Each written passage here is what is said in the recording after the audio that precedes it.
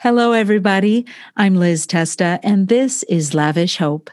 I'm so excited for you to hear this upcoming conversation with my good friend and New York City-based difference maker, Mamie McIndoe. Mamie has been with New York City Health and Hospitals at Elmhurst, Queens, for the past 9 years, championing the patient experience and being a leader for the Helping Healers Heal initiative, which supports staff in minimizing stress and trauma.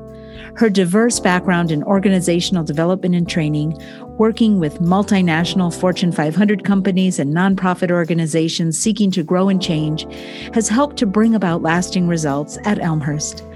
Mamie's life made a shift from corporate America after 9/11, as she's realized her life's work is to help the underserved.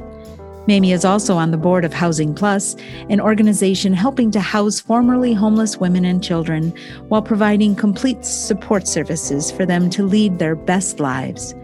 Mamie's proudest part of her biography is her 21-year-old budding filmmaker daughter. In this conversation, we talk about some extraordinary, poignant, powerful stories of how to find hope, resilience, and overcoming in the midst of deep challenges. Mamie's authentic, honest sharing is full of helpful tips and strategies for rising up, even in the midst. I can't wait for you to listen in. So it's so great to be here on the Lavish Hope podcast. I'm Liz Testa, and so delighted to be with my dear friend and fellow New Yorker, an amazing businesswoman and marketplace leader in the nonprofit sector, Mamie McIndoe. Welcome, Mamie. Oh, thank you, Liz. I'm so glad to be here. So excited to have you with us. And, you know, the work that you've been called to do, especially in this last season, the COVID pandemic season, is really so inspiring. And I'm really grateful that you had time to come and share a bit of your experiences and your story and help inspire our listeners to embrace lavish hope and hear your story of resilience and overcoming. So if we can jump right in, sure. I'd love to hear what resilience means to you, Mamie. Oh, sure, Liz. And again, thank you. Thank you for having me, and thank all that are listening today, because there is such great hope out there, despite how hard it is to have it sometimes. So resilience means to me the ability really to look adversity in the face and to keep on keeping on, to be able to, despite the feelings, despite the stress, despite concerns, despite all the things that weigh us down, to be able to get up and to keep moving forward. And sometimes it's one foot in front of the other. Sometimes it's moving big boulders, but it's just doing what one needs to do in order to fulfill their mission, their goal, their dream, whatever the task is at hand. That's really a great image. How has your working definition of resilience, how has that been shaped by your past and maybe even been changed or deepened by your experiences? It has, and it's grown, and it's, my mother used to always say that I persevered and had the ability to keep moving forward. And I never really kind of got what she meant with that. And I've always been in helping organizations to grow, change, and develop, and to be who they are, to reach their fullness, whether it was the church or a corporation or now at a city public health care where I work. So it's changed, because any project or anything that I've had to undertake has always involved some difficulties, some stress, some mountains that kind of needed to be moved and rearranged. And I also needed to be able to bring others on board with the initiatives that I've had to do. So that has taken great trust building at times, taken me more time than I thought it would. Very important to build those bridges and to lay that groundwork in order to be able to do the things you kind of need to do to make the change or to show the resilience, to put the stressful, the difficult things aside. And sometimes you can't even put them aside. You just know what the greater mission, the greater good, what the greater calling is, and you need to just keep focused in doing it. Wow. It's like perspective taking. It's perspective taking, and you have to know the perspective. One of the things that kind of keeps me going is the Maya Angelou quote. I might forget what you did. I might forget what you said, but I'll never forget the way you made me feel. And I'm a feeling kind of person, which, kind of aggravates those bosses and those people that are very heady. And in any organization, nonprofit or not, you work with those. And it's always to me about, well, what's the feeling? That's why the trust, the relationship, the connections are so very, very important. So, what are people feeling? Whether it's my staff, whether it's certainly our patients and our families, or any of those relationships that I was trying to build in the organizations that I worked with, is really getting in touch with what are the feelings, what should the focus be, and I can kind of keep very centered on that. That is really it's a very profound calling to be able to both, have that empathy yourself because you're a feeler, and then also to have that. I mean, you talk about perseverance, to be able to continue to care for people and offer compassion to people and come alongside them. Mimi, that's really, it's a significant gifting and like a set of gifts and strengths and skills that you need, I would think, to be able to do that. Yes. You certainly do. I mean, at times, the outcomes are good for those on the receiving end. At times it's difficult for me. I come home, and self-care is the buzzword now, but what does that mean? We're not all going to make green smoothies and go out and jog. And so the COVID and all the surges, I would come home and kind of be numb, because as I was out there with everyone else and absorbing their feelings and their emotions and trying to help to keep the focus and to support them so they could do what they do, so they could use their skills and gifts and talents, at times it does take great toll on oneself. So I need to, I need to watch that and stay in tune with that for myself as well, so that I can get back up the next day and get back on that horse, or just stay focused. During COVID, I worked at the epicenter of the epicenter. No one ever knew Elmhurst Hospital. It's a trauma center in Queens, one of the 12 public healthcare systems. Your city has wonderful public healthcare. And I just was my job to support the clinical staff. And I just did everything I could in order to do that. Can you just maybe paint that picture, share a story of like your story of how you engaged in, I mean, as you said, the epicenter of the epicenter. I mean, yes. You and I are good friends, and, I heard from you like what was happening in the moment, and it was traumatic to hear about it in real time. But if you would, for our listeners, as you're able to just sort of like paint that picture, sure, so that they can get that visual, and also maybe you can, you've already said it a little bit, but like for you and your role. Yes. Interfacing, right? Like what did that look like for you? Like yes. How did you actually practically do that? Sure. So my normal role is what's called care experience, patient experience. And I coach, train, formally, informally, staff, and I work with staff, and I work with patients and families all day long in a variety of ways. When COVID hit, it happened so fast and no one was prepared. So my role, I wasn't doing direct patient care because at that time it was only the clinical staff. So my role shifted dramatically, but much too many things I've done in my career, nothing is really defined. No one said, Mamie, do X, Y, Z. I just got to work and did everything I could to support the staff. And I'll explain that. So the environment was quite chaotic. It felt like I was in a war zone, and the Army came to help us 6 months later, and they validated that. I felt like I was in the middle of a battleground, but I'd never joined the Army, and I had no idea what I was doing. Death was all around me. I worked for a Marble Church for a period of time, and part of my role was planned giving. And so I'd had end of life conversations, and I'd certainly had many people who died, and in my hospital work have worked with many people who died or were, very, very ill. So it wasn't it wasn't dealing with, it was just the rapid way people were dying and the horrific way people were dying. They would drop at the door, or I'd have a nurse go take a break, and she had just spoken to a family and said, I just bathed your dad. Your dad's okay. And then the dad would die. So it was just the rapid and the horrific way that people would die without really knowing why or what was happening. We had hundreds and hundreds outside our doors, trying to get in, trying to get tested. We're a hospital who overnight became like 600 ICU beds. I had staff doing skills they hadn't done since nursing school.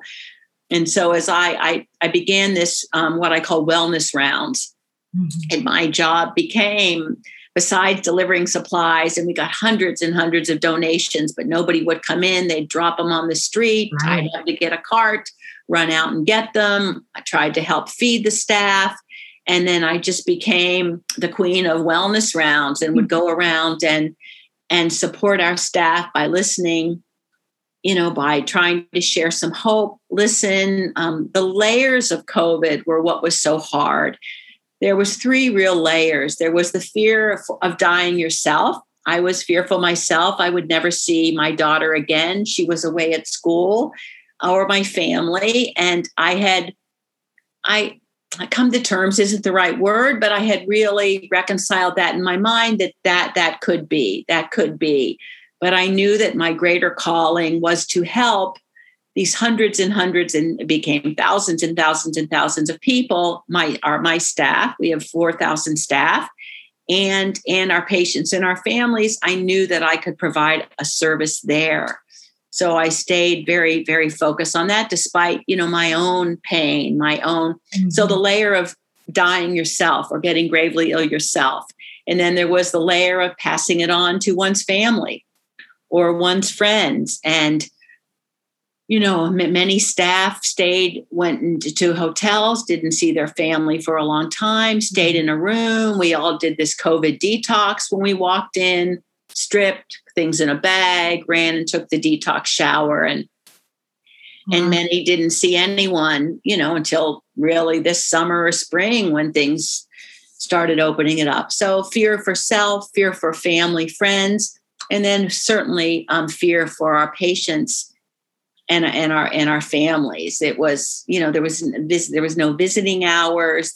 We had a Caring Connection program with iPads where we tried our best. Our nursing staff certainly tried their best to connect to families and let them know. And our nurses took great pride saying, well, we were there. And that's very consoling and it's lovely. And nurses are my great heroes. Yet, if it's your family, you want to be with your family member, and, to see them intubated or to see the terrible things that COVID causes, was hard for many.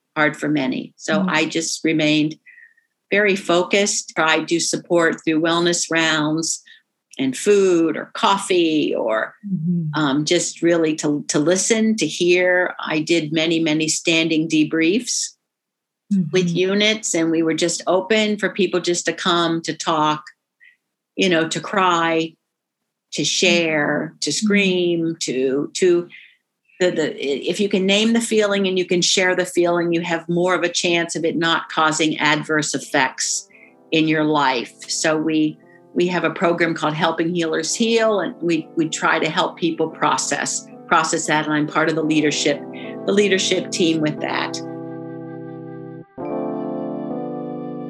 So that's a really interesting concept. First of all, thank you for sharing.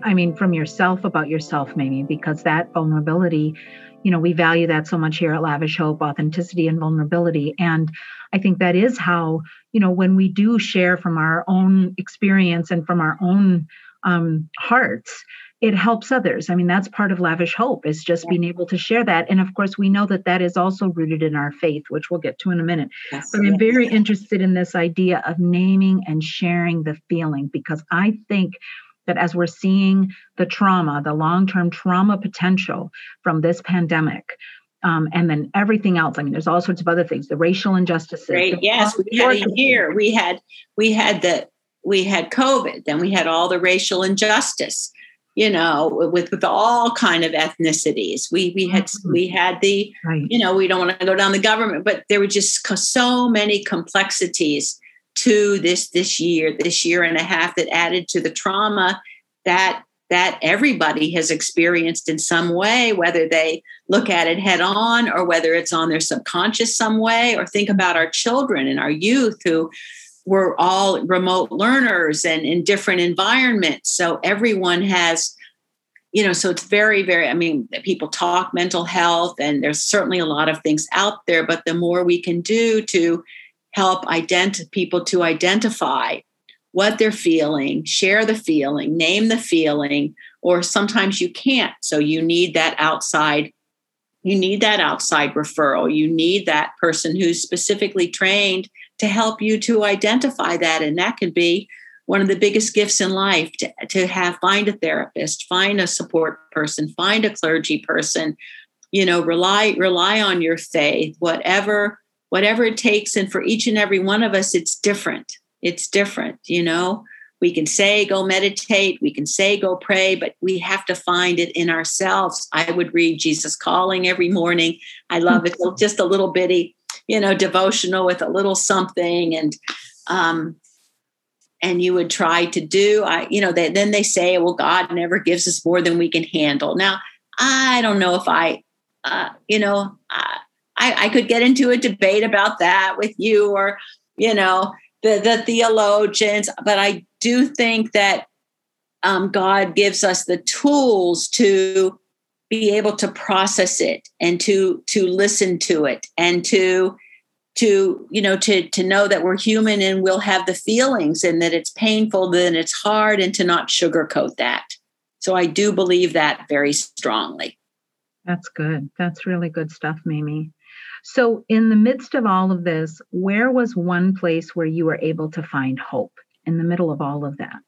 I know you've talked about the keeping on. Yes. And that's just kind of the cliche. So, one of the sayings that I love to use, and we explore it deeply in my classes, is we judge ourselves by our intentions, but we judge others by their actions. So I had to be very, very strong, and I might think I was being, caring and kind, but there were times when I thought, Mamie, you're stressed, you're angry, you need to take a break. So I needed to be very clear that my intentions on my inside matched what my actions were displaying, because I was modeling and I was this, moment of kind of peace and support for hundreds and hundreds of staff, primarily in our ICUs and our medical surgical units. That was very, very important. And help that kind of sense of hope, right? That sense of hope, yes. So the hope was, so the question, what helped me with hope was really seeing our clinical staff, seeing that they could go in the room and they could intubate and they could, clean a body, to be sure it was cleaned as they were putting it in the body bag, to be able to see our everyone rolling up their sleeves and showing how to intubate and showing how to, put someone on their stomach as all the, the protocols kept shifting, and it was shifting so quickly. And we have a global health center, and we educate residents, and we have just top-notch people. So seeing them persevere and do what they needed to do to save lives, and we saved many, that I thought, Mamie, how could you, because many of my friends and my family said, quit. Wow. Why would you go back and kill yourself? Why in the world would you go back? Just stay home. But Liz, maybe it's a little insanity, but in my mind, it just isn't who I am. It isn't what I was called to do. I was, when I got there, I was just kind of a bulldozer supporting, because I saw those who were given such hope to try to save lives. So I thought I need to do my, I've got a piece in this too. I'm going to help them. Wow. And you did. I mean, what a difference you made, right? That was, and I love this. This is a very different perspective about where you, like, to name where you found hope. I think for some people thinking of that image of the, the clinicians going in, the tech going in, the doctor's medical team going in and doing what you just articulated, that like for you to find that as hope, I think that's really, that is really beautiful and poignant. And I think it's such a great window into the world that you all were living in. And perhaps continue to. Because I think we have to look around at those around us, and see God's calling, God's work in certainly mysterious ways. Certainly, you could certainly question why did this all happen? Is there a lesson? Is there, we could go back and forth on that. I think it's important to look at those around us and to see what's working and to see how we can help move that forward in order to better humankind, in order to better mankind. And we all have a piece of that, whether it was, I can remember the morning I had the coffee cart on my wellness cart. And, I was there 6 a.m. to 6 p.m. And was I tired? Was I angry? Yes. And you've seen all sides of me. So, but, one person said, did I have a latte and chocolate croissant? And I almost lost it, I almost lost it. And I looked at her. Luckily, in a mask, you can kind of only see my eyes, but you can still feel somebody's groove and somebody's body language. And I looked and I said, no, I don't have any chocolate croissant. And then I said, and this isn't my normal job, and then I said, Amy, man, to check it out, remember judge yourself by your, others by their intentions and your actions. Listen to that. So it just, you have to keep in check. You have to keep in check while you can keep focus, and then know enough in yourself, when you need to take a break, or when you need to take a breather, or when you need to take a moment and then find that outlet, whether it's that silent prayer. And then I started to use my hand washing time, for that moment of mindfulness, to kind of redirect, because you don't get a lot of time in some situations in which to be resilient again. With resilience, you're always given another chance. It's like we're given another chance to breathe. We're given another. When God gives us another day, we need to, find that opportunity to do what we need to do, as hard as that is to do. And it can be very hard, as it was this whole year and a half.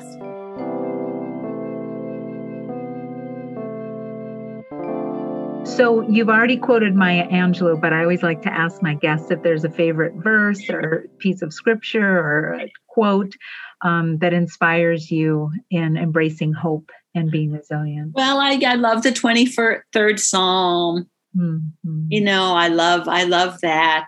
I found myself humming a lot. He leadeth me.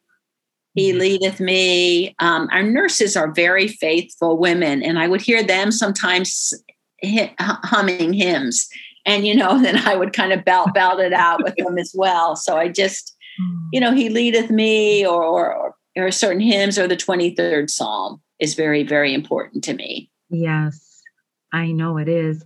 And that is so comforting for so many. And that is like for the Christian world, the 23rd Psalm is one of those, walking through the valley, right? Yes. Yes, he restored me. He was, and I would just pick, not that I'd recite the whole, but, just certain lines. Sure. I would say again and again and again to myself, really, that, that silent little mantra. And, my friends and yourself. And, I felt supported by many, many people. My church, the prayer, I knew that I had that support. I couldn't articulate many things that were happening because I think I was so fried at the end of the day and the weekends. And I had talked and I had listened and I couldn't accurately describe what had gone on and what I had experienced. And the only thing I could relate it to, unfortunately, I was downtown on 9/11 and I experienced the World Trade Center. And I can remember, that experience, feeling like I was going to die that day too. And yet I was feeling that over and over again for about 8 months with COVID. And so I thought, oh man, who would ever think they'd have that feeling of actually dying again in their life? it just, so that was, unfortunate, that I've been in two of these traumas and two of these tragedies. But when I got home, also the thing, I walked from downtown home, as we all did who worked downtown. Mm-hmm. And when you crossed Chinatown, Canal Street, the day was gorgeous, was beautiful. And there wasn't smoke and there wasn't cinder, and you could see yourself. And I remember thinking to myself, people are going to think I'm crazy. I called people.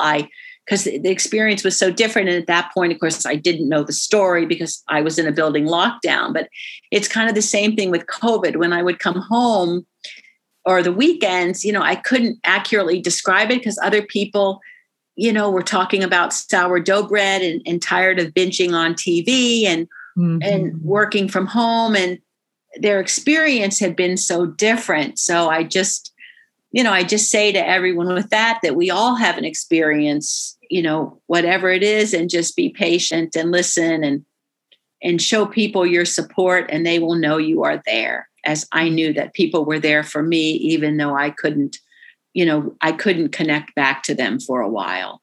Yeah. There's that need for us to hold each other's stories sacred and unique, right? Yes. Because we all have a story, and we're not to, my job isn't to judge anyone's story or to one up and say, oh, mine's worse than that. You died. Well, I actually did die and come back. It's not to judge, to give advice, to one up, which is hard to do at times. Certainly, I teach many, many classes on reflective listening and showing empathy, and there's certain things that we kind of all do naturally, which get in the way. And so it's certainly something that we all, I know I need to constantly work on my role is to kind of model it for staff. So I always have to keep myself in check too. Right.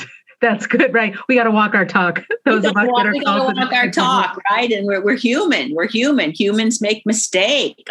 Humans make mistakes. We make errors. We're not perfect. Right. Nothing works like it does in my nice little communication brochure I use when I teach empathy. But, all we can do is with our faith is we can keep getting better. Right. We can keep growing. We can keep learning. We can keep listening. Yeah. We can keep, that I think that's life. I think until our last day on the earth, that's our opportunity. God gives us that opportunity each day we can breathe. And through COVID, I hope that each and every person is glad that they're alive and can look at life maybe in a different way, That's beautiful. So Mimi, how are you cultivating hope today? How am I cultivating hope today? Well, I have a 21-year-old daughter, and she's home from college, and she's found her passion as a filmmaker, and seeing her get into her groove and her love and her passion, and realizing we have this future generation. You have children, many I'm sure listening have kids or kids in their life, or they look around and see kids in the playground. And we have to be hopeful for the future, that the world is good, right? That life is good, that there are opportunities out there, that we need to learn better ways of relating to one another, but we can do that. And it's this generation that's going to show us how. That gives me great hope. My daughter can speak about things and normalize them in ways that, I still kind of struggle with. And so that generation of knowing that it's a wonderful world, and it'll continue to be so, even with our struggles and these hard times that we're in. So the youth gives us hope. Seeing, patients, live and get better or die with dignity. That gives me hope. And when the sun comes up in the morning, as hard as it is to get out of bed, as it is many times, I'm not the real morning person. That's hopeful. That's hopeful too. Yeah. I just hear in you this confident faith that your faith part of what has helped you to overcome so much of this adversity and that ability. I mean, Mamie, we've known each other for some years now. We've worked together. We've traveled across the world together through our work in the church. And just seeing how you just have this, it's like God gifted you with this ability to look on the bright side, to want to leave something better than you found it. I mean, I remember when our kids were little, you'd say that sort of thing, like, we got to leave it better than we found it, and just the way that you have that beautiful gift of being able to overcome these terribly, terribly challenging times. And I think what you've shared today is got to be so encouraging for our listeners who are looking for some little tool or tip, some sort of strategy, something that they can take with them to help them on their life's journey, so that when the going gets tough, and it is tough, right? I mean, that is the reality. There still is hope. Yes. And I just think you've done such a beautiful job of sharing. It's a lot of work. It's a lot of introspection. Mm-hmm. A lot of looking at oneself and really diving very deep. Yeah, that's so beautiful. Well, thank you so much. And you're welcome. And Mamie, do you have, I know that you're working within your hospital setting right now, but do you have any project or anything that you're working on that you would want to share with our listeners at this time? Sure. Just the city hospitals will give you wonderful care if you'll need them. There's many in all the different boroughs. And also I'm on the board of a wonderful organization called Housing Plus. And Housing Plus houses homeless women and their children and provides a home. So they have a key, just like you and I have a key, and provides complete support services to them so they can lead their best lives. Therapy, counseling, different services, job training, job counseling, just many, many things that these women need in order to rebuild their lives. So I'm very, very excited about the work that's being done with that. And I was called to that. The Bible tells us to work with the least of these. And, sometimes homeless people, you walk by them in the street and, you say, oh, gee, but you just don't really think about, okay, what do they need to rebuild their life? Or someone who's coming out of incarceration, what do they need when they're left with, a token? And so I felt very called to help the least of these, and felt this is where wasn't the flavor of the month charity or the ones that get a lot of buzz and a lot of marketing, but it does wonderful, wonderful work and has helped many to get back on their feet and to rebuild their lives with opportunities that most of us could never really understand because we've had a home and we've had support and we have our keys and we know where to find our keys. So we're helping others to do that. That's so beautiful, Mamie. Thank you for sharing that. Thank you so much. Well, our time has come to an end. Thank you so much for being here on Lavish Hope, Mamie, and sharing your story of lavish hope, resilience, and overcoming. God bless you for the important work that you have been doing for so many years, and particularly the ways that you've made such a tremendous difference in the lives of thousands of people associated with the work that you do at Elmhurst. I'm just thinking, the impact on, you said 4,000 staff people, and then you also have all of these hundreds and hundreds and hundreds, thousands of patients and their families. And I can just imagine that the little ways that you were able to touch them and give them a sense of comfort or a sense of somebody, understanding them or commiserating with them, feeling compassion for them, it makes all the difference in those critical times, especially. So thank you. And all the best to your daughter as well as she can. Thank you. Thank you very much. Thank you for the work you do, Liz, and Lavish Hope. And thank you so much. Wonderful being with you. Good to be together. Take care. Thank you again for listening in to Lavish Hope. I hope more than anything, this episode has brought you one step closer to exploring what lavish hope, resilience, and overcoming means to you in your own life. You can connect with Mamie to explore workshops on empathy, reflective listening, and other communication skills at mamie.mcindoe@gmail.com. You can learn more about Elmhurst Hospital at www.nychealthandhospitals.org, and Housing Plus Opening Doors for Women in Crisis can be found at www.housingplusnyc.org. If you enjoyed this Lavish Hope podcast, please subscribe, leave me a comment, and reshare any place here on social.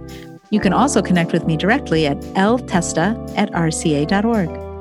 This episode is brought to you by faithword.org, an online learning community where you'll find ideas for living out your faith, reflections on church and scripture, stories about how other Christians are following God's call, and resources to bring your own church or organization along for the ride. The Lavish Hope podcast is produced by Anna Radcliffe with assistant production by Lorraine Parker, sound design by Garrett Steyer, and web support by Grace Reuter and Barb Ellis.